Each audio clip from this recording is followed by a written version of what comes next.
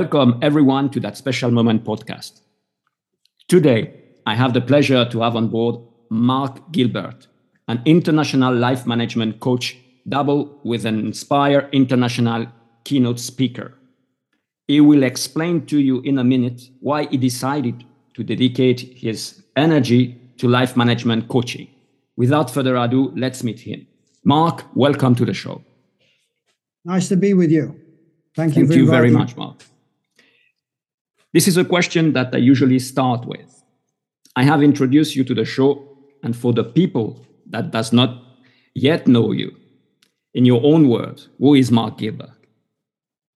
Mark Gilbert is a person who was born in Guernsey in the Channel Islands back in 1965.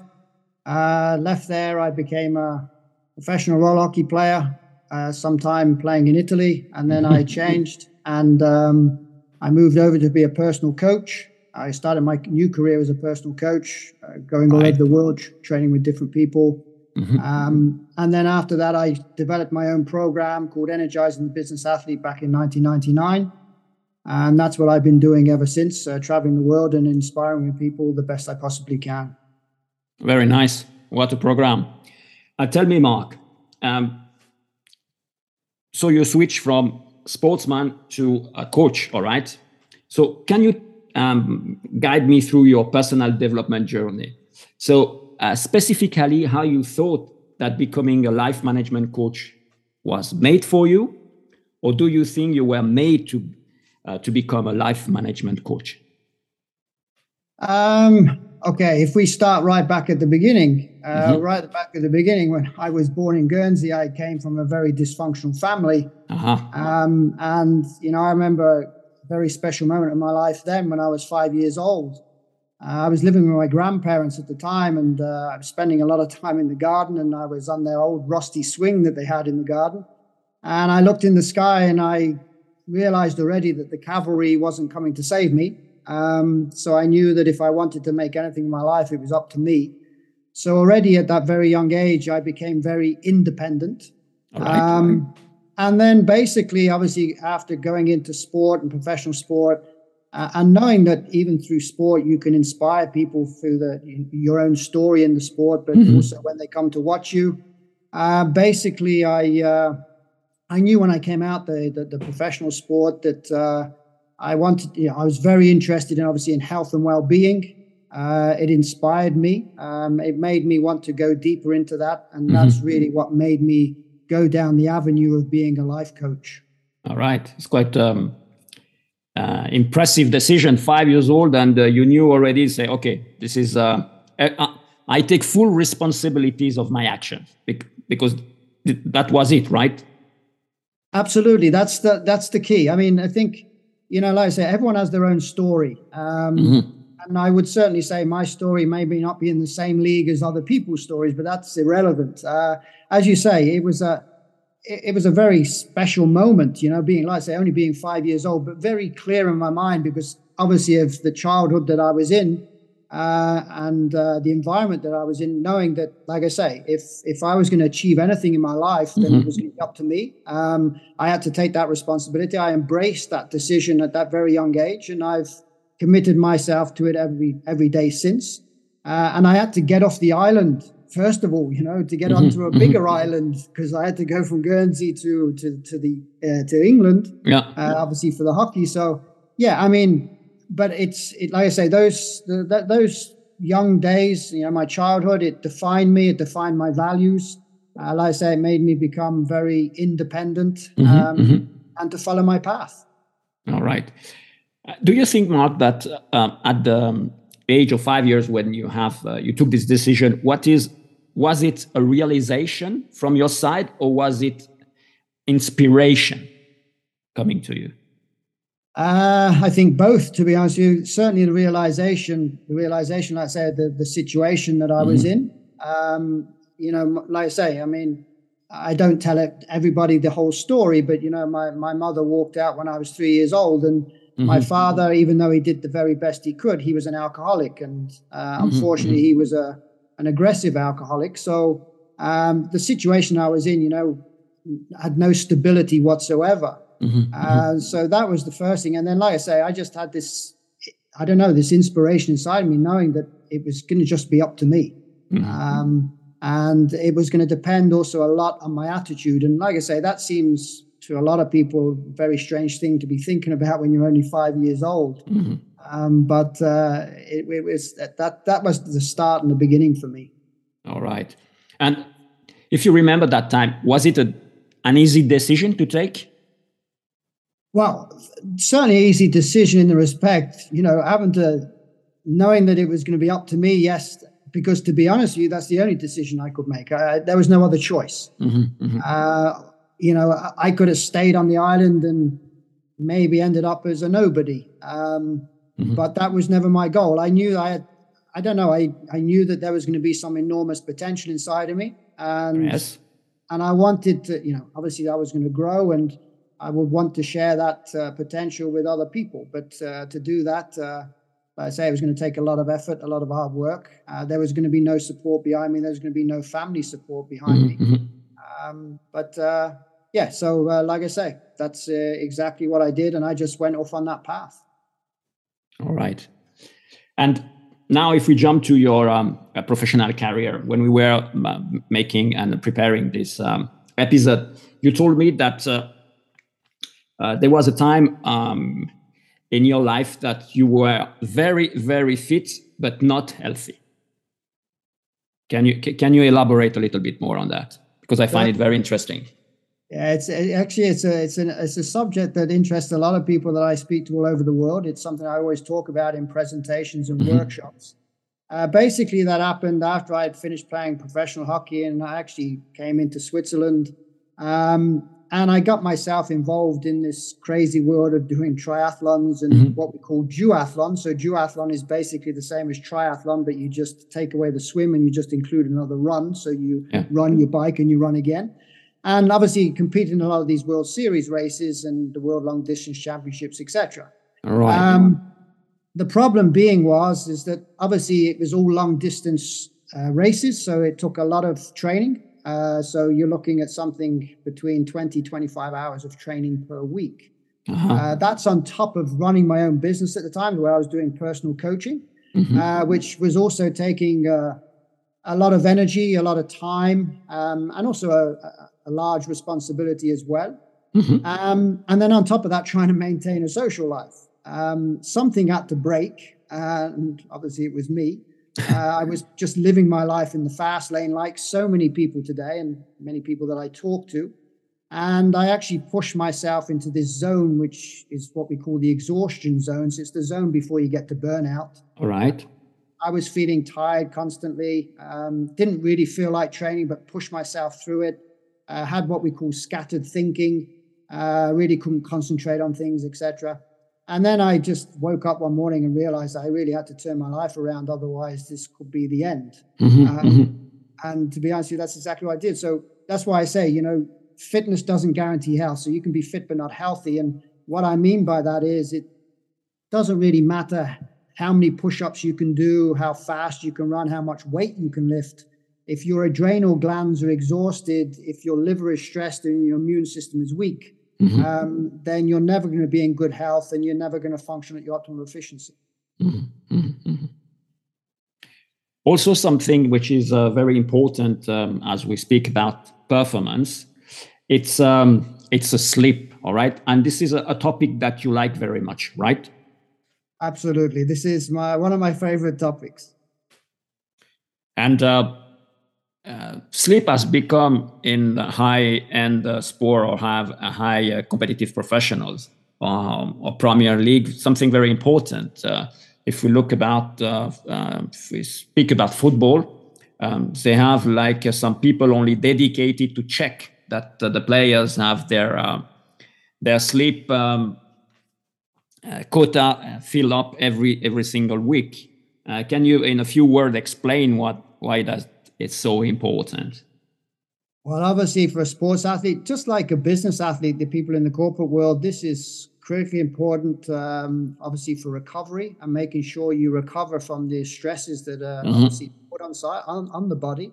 What you just mentioned there about the sports athletes, they have what they call sleep coaches or chrono coaches. And what you'll find, for example, with the sports athletes, they will not be told about sleeping in hours. They will be told about sleeping in cycles, which is obviously a technique that I share, obviously, with lots of people too. But the reason why also is that even if you had come to me a few years ago, I say 10, 15 years ago, and you said, Mark, what would you believe would be the top pillars of health?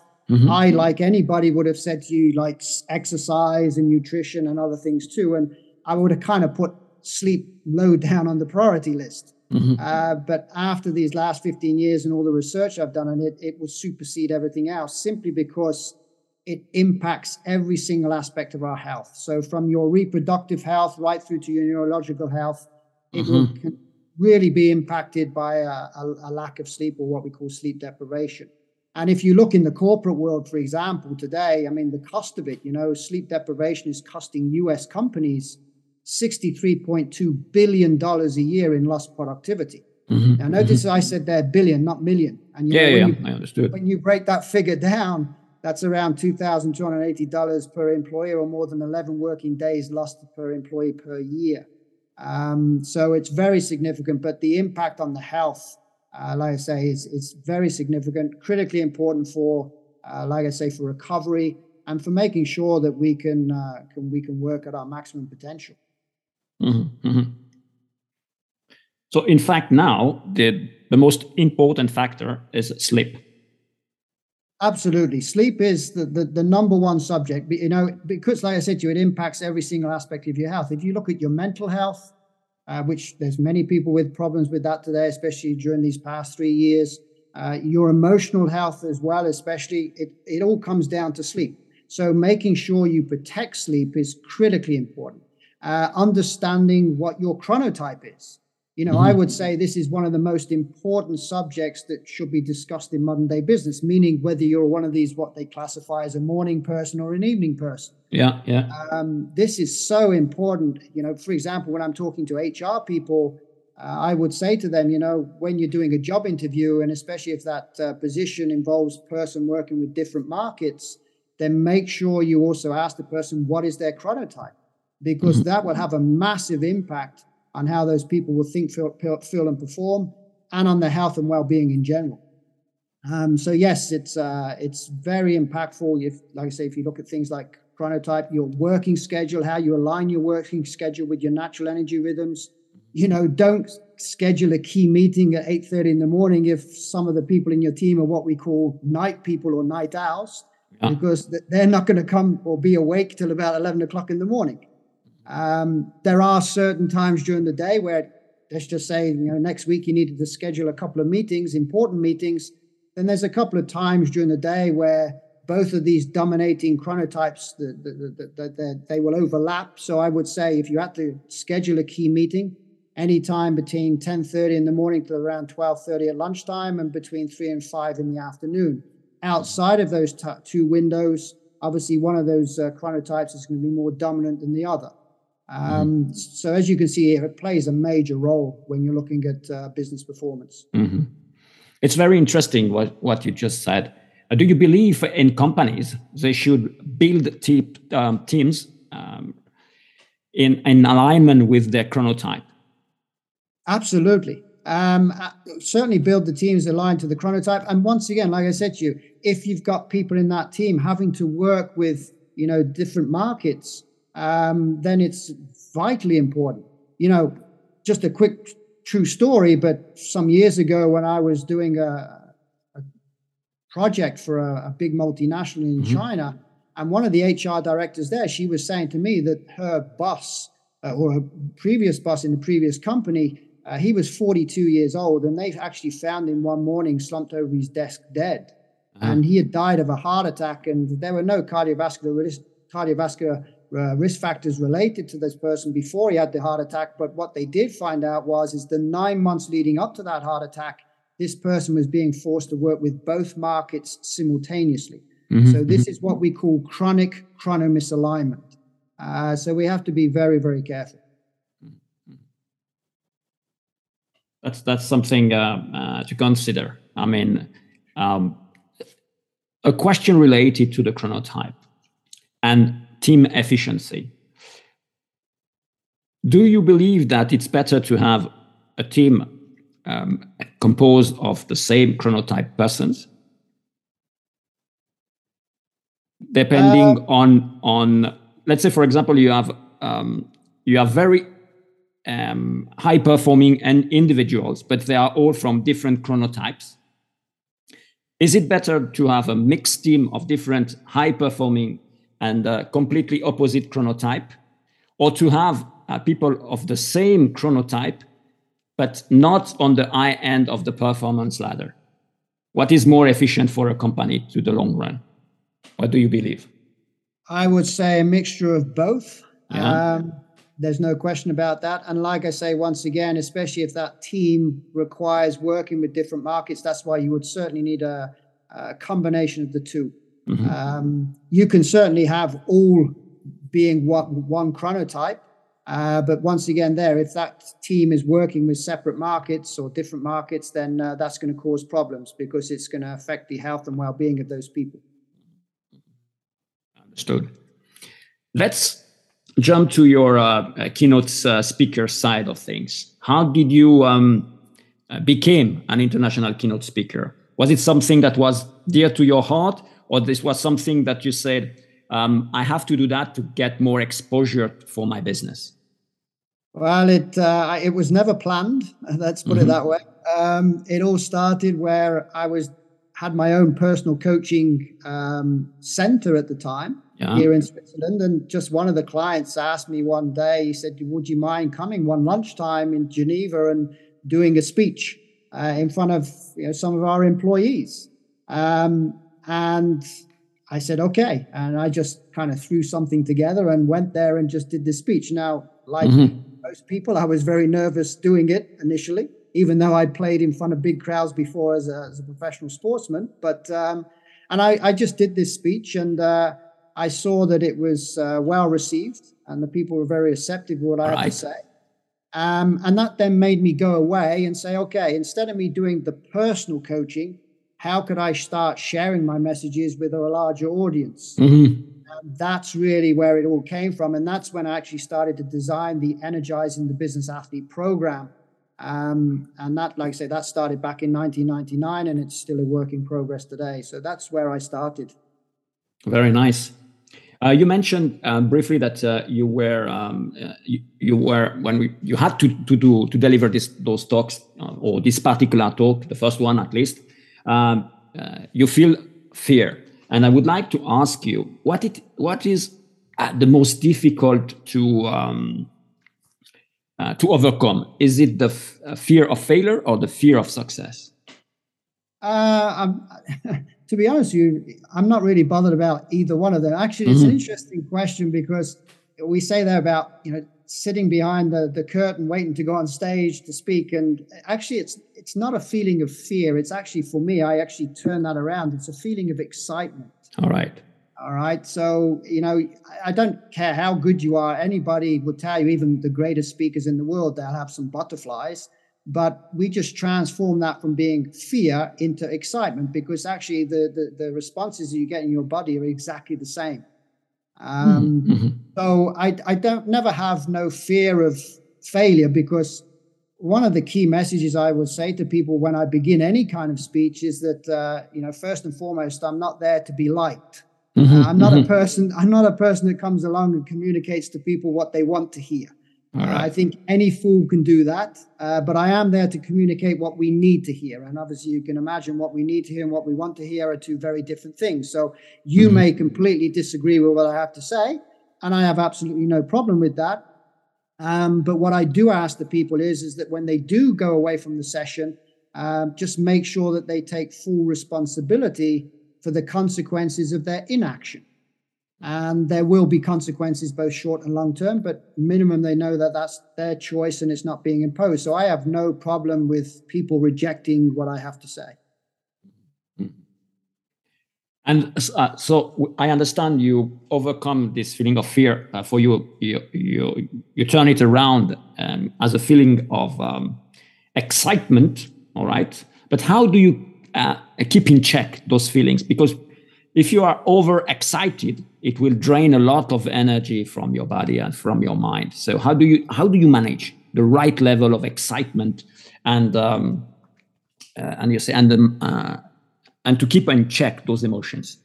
Yeah, you're absolutely right. These emotions, they need to be controlled. So, as you just said there, yes, excitement is going to drain your energy, just like fear would drain your energy. Mm-hmm. But the fear would have more of an impact also on your health and well-being in a negative way too. Yeah. So yeah, I get excited, but it's controlling that excitement. I mean, like I said, I just go out there and look at the situations that this is an opportunity to inspire these people that I'm talking to. Mm-hmm. And I don't go beyond that. Obviously, when I speak as well, I'm very authentic, and I am a person with a lot of energy when I speak. Mm-hmm. And people often say to me, they feel that as soon as I walk in the room. But I don't try and suppress it neither. Like I say, I just try and be me. I don't want to be anybody else. But I just look at it as a situation. This is an opportunity to inspire people. So enjoy this opportunity. Mm-hmm. So I understand from what you're telling me so far, Sam, you need a lot of self-confidence to do what you're doing, because to be able to coach people, you need to be able to be sure of your competencies and to be sure that you will be able to help these persons. And I would like to know, where did you find your self-confidence? Is there a recipe, or is just practice? You just said the last word, practice. That's all it is.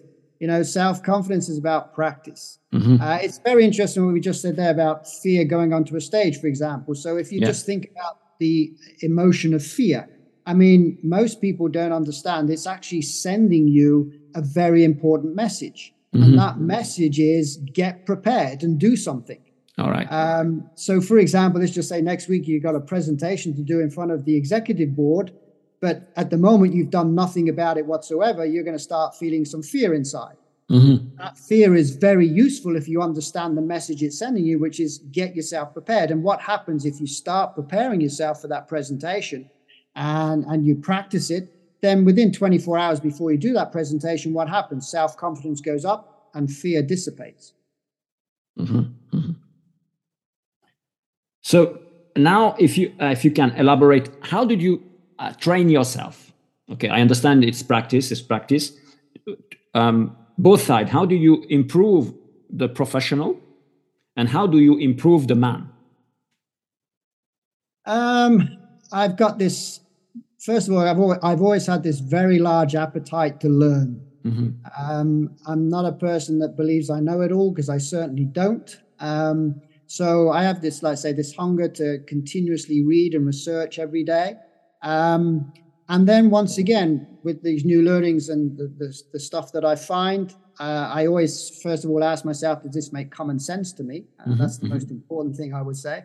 And then I start practicing and I put it together in my presentations. And like I say, I get myself prepared. So I would say a lunatic, I would say, for preparation and practicing. So yeah, I would say that's it's a very simple way of approaching it, but that's exactly what I do. But I say, having this appetite, or some people might consider it to be the growth mindset. Yes.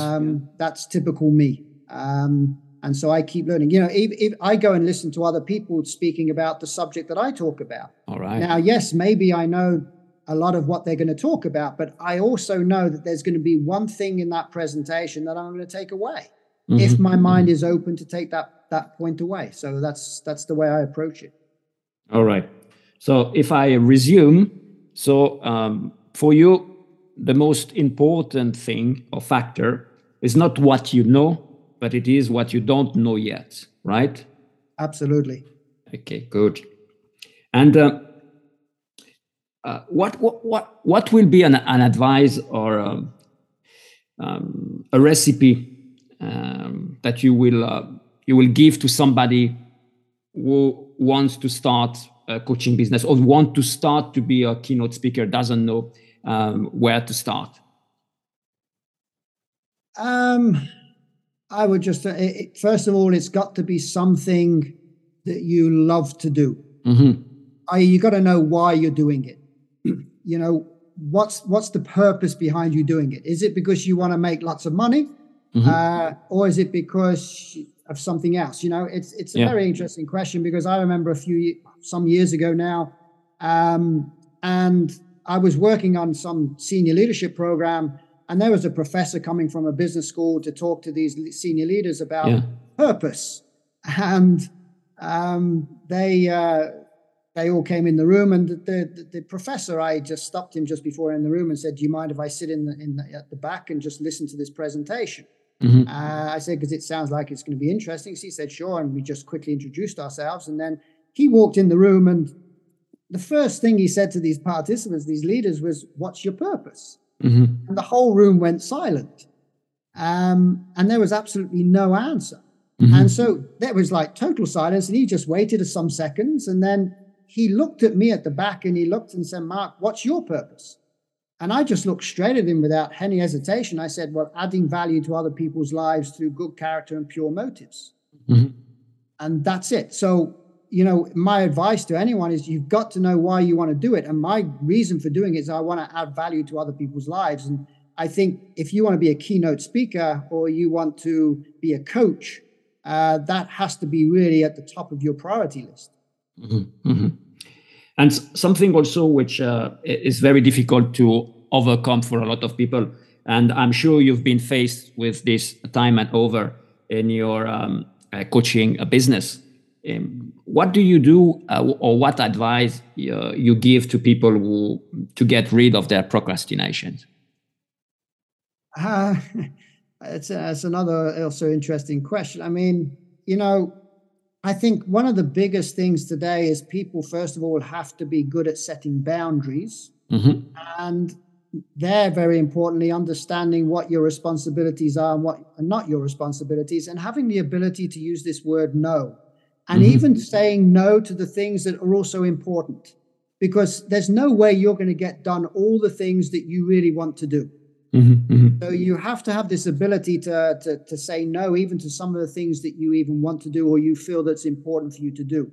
But I think one of the biggest things today, which a lot of people struggle with, like I say, is setting boundaries, so they can stay focused on what they really need to focus on. But like I say, learning to say no is critical. But remember, the word no is also confrontational. But I think, you know, having that ability to say no with yourself is very important.